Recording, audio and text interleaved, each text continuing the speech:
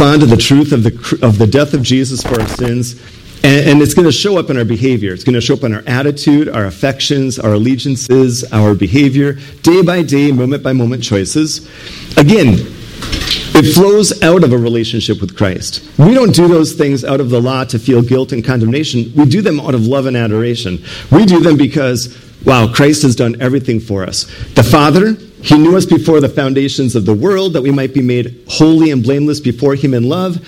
He has predestined us to be children of His. Wow, praise God. Jesus Christ has rescued us. He has redeemed us from slavery. He has forgiven us our sins.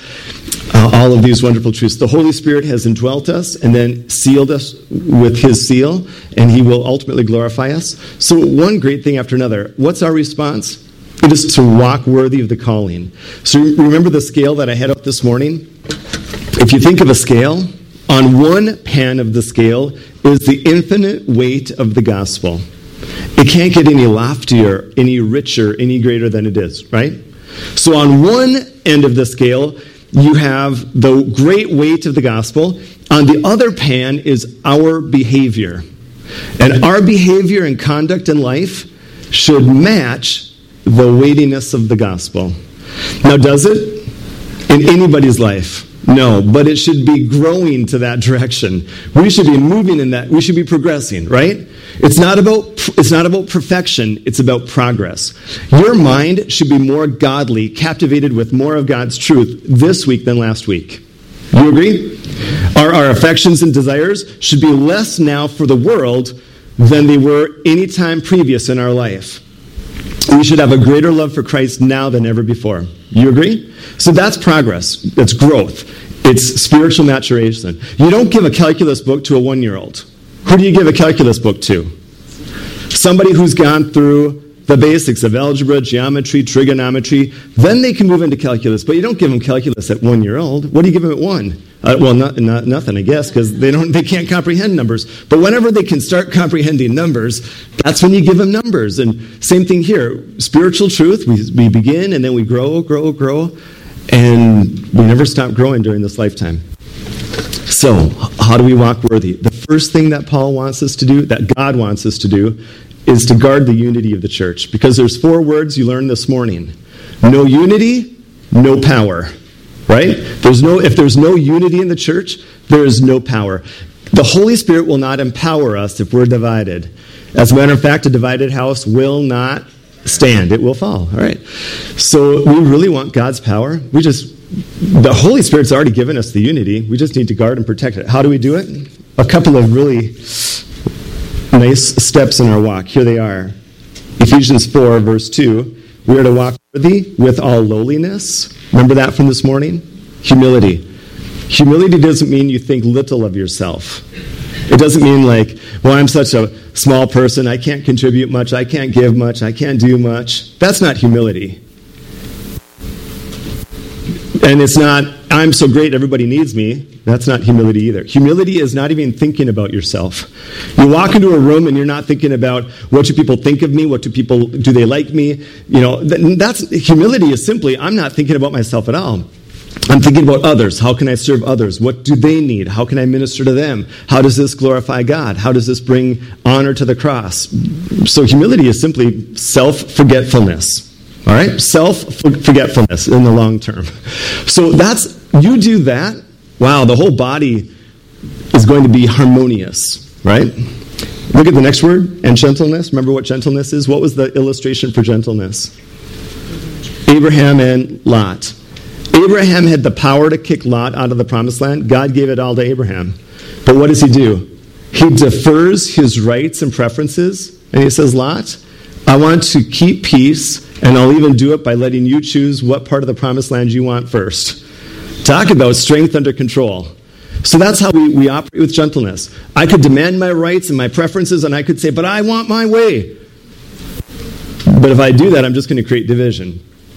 I mean, listen, unless it's a sin issue, if it's a doctrinal issue or a sin issue, yeah, we fight to the end, right? We don't want sin to creep into the church. We have to deal with sin aggressively. Doctrinal error we deal with aggressively. But when it comes to the other things, I mean, it's not a big deal, right? It's not a big deal whether this is a white plant or a plant with white flowers or a plant with yellow flowers. I mean, I may have a preference. I want this to be yellow, and I'll fight to the death maybe it is yellow. Well, whatever. I mean, I could fight to the death for something as silly as a plant, right? But that's not gentleness. Okay, so with all lowliness and gentleness, with long suffering, we just endure, we put up and remain under trials for a long, long time, bearing with one another in love. That's the fourth step. We just endure with one another in love. Endeavoring, which means to exert all of my energy, lots of energy and diligence to guard. We're guarding the unity of the Spirit. We're not manufacturing it, we're guarding it. Right? We're guarding the unity of the Spirit in the bond of peace. Wait a minute. You know what that means? It's going to require something on my part. It's going to require my part to be loving, gentle, humble, accepting, and kind. True. It's going to require me to do all of those things and accept those that maybe, like the Jew and the Gentile. How could a Jewish man accept a Gentile in the same church? It's almost as sharp of a division as a Republican accepting a Democrat and just saying, hey, that's not an issue. We love Christ or whatever. And those are some gigantic issues, right? So Jew and Gentile would have been the same thing. And this is what brings peace into the church. Now, the only thing I want to cover tonight that is new is verses 4, 5, and 6. Here's what Paul does. Paul says, you want unity in the church? You guys, we need to commit to a cause or a person, Christ, who is greater than anything else. And that's how I ended this morning, right? If anything else becomes more important than Christ and the cross, I'm going to bring division into the church. Honestly, if my parking spot is so vital to me, if my parking spot becomes way more important than the cross, if you park in my parking spot, whoa, look out. Division, right? Hurt and offense. If my pew chair becomes way more important than the cross, we got problems. Do you see what I'm saying? So here, Paul directs us now in the next 3 verses, 4, 5, and 6, to what unifies our church. Here's something that unifies every single one of us in this. I don't care what sport you like. I don't care what foods you like. I don't care what clothing you like. I don't care what vacations you like. I don't care how much money you have. I don't care your position in society. These are all things that every believer has. Let's look at them. Verse 4. This might have been an early creed, or maybe even an early hymn. I'm not sure. Here it is. There is one body and one Spirit, just as you are called in one hope of your calling, one Lord, one faith, one baptism, one God and Father of all, who is above all and through all and in you all. Do you see the repeated word? 1, 1, 1. He's going to talk about the Spirit first, then Jesus, our Savior, and then God the Father. The whole Trinity is involved here in our oneness. Look at verse 4. There is one body. Listen, everybody as a believer in Jesus Christ is part of the same body of Christ. Christ doesn't have many bodies. He has one body. Every true believer is part of that same body. So does my body have to work in unity? In harmony? Does my hand have to cooperate with my eyes?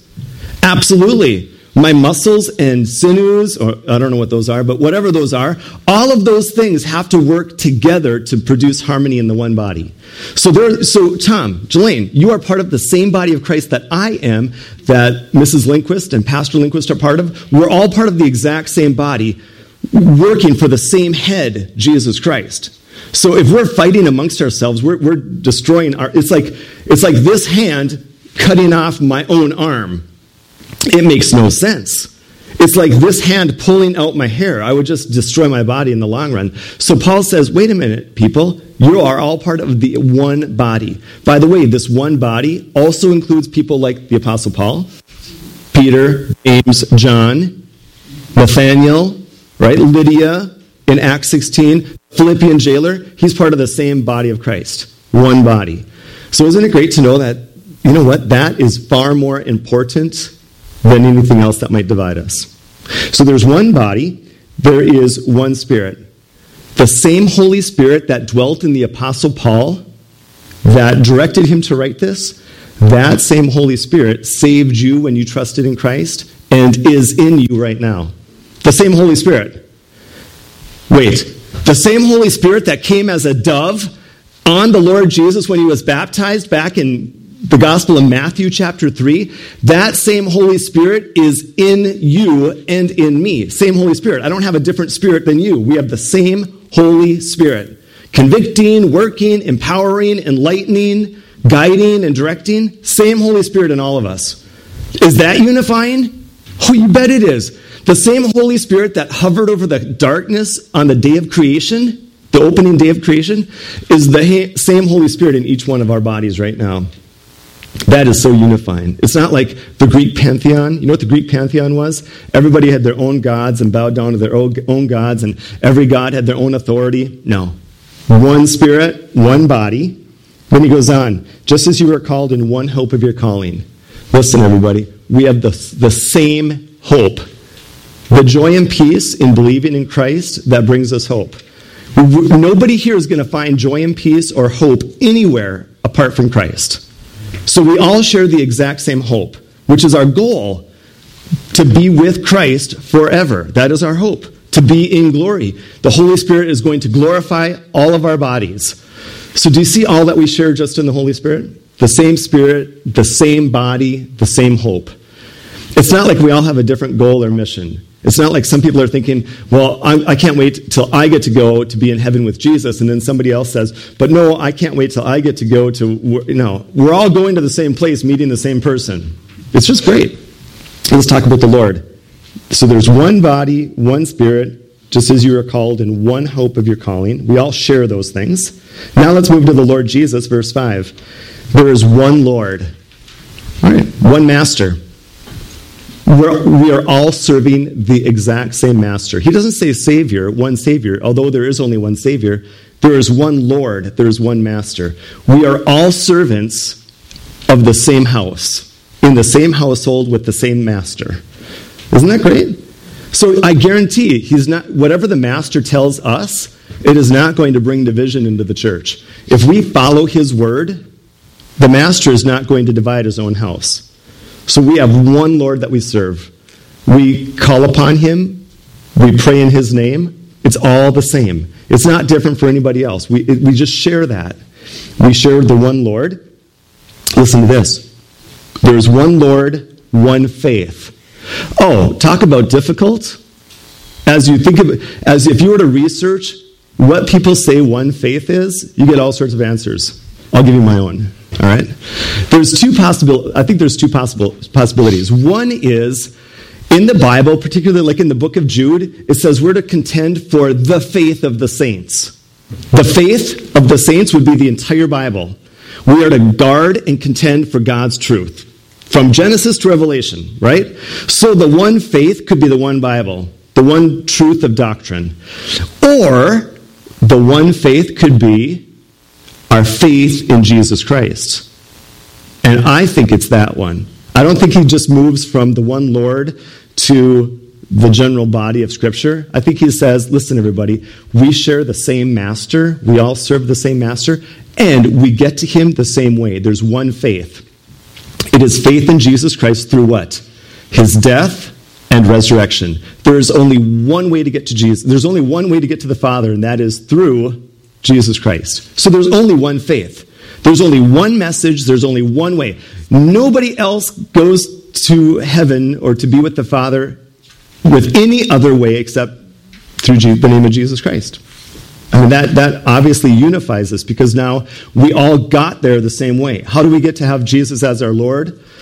We all went there the same way. There's one faith. It is trust in Jesus' death and resurrection alone, apart from any works.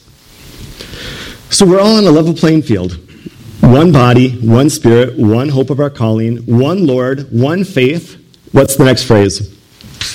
One baptism. Again, some people say this is one Spirit baptism. Some people say it's water baptism. Do you want to know what I say? I say it's water baptism. I believe that if he were to do Spirit baptism, I think he would place it with the Spirit. Like there's one Spirit baptism, putting you into one body, kind of like 1 Corinthians 12 does. But since this is tied to the work of Jesus, here's what I think. We have one master, our Savior Jesus. There's only one way to get to him, by trust alone, by grace through faith in his death, burial, and resurrection. And then there's one expression of it. How am I identified with him? I get physically water baptized. All right?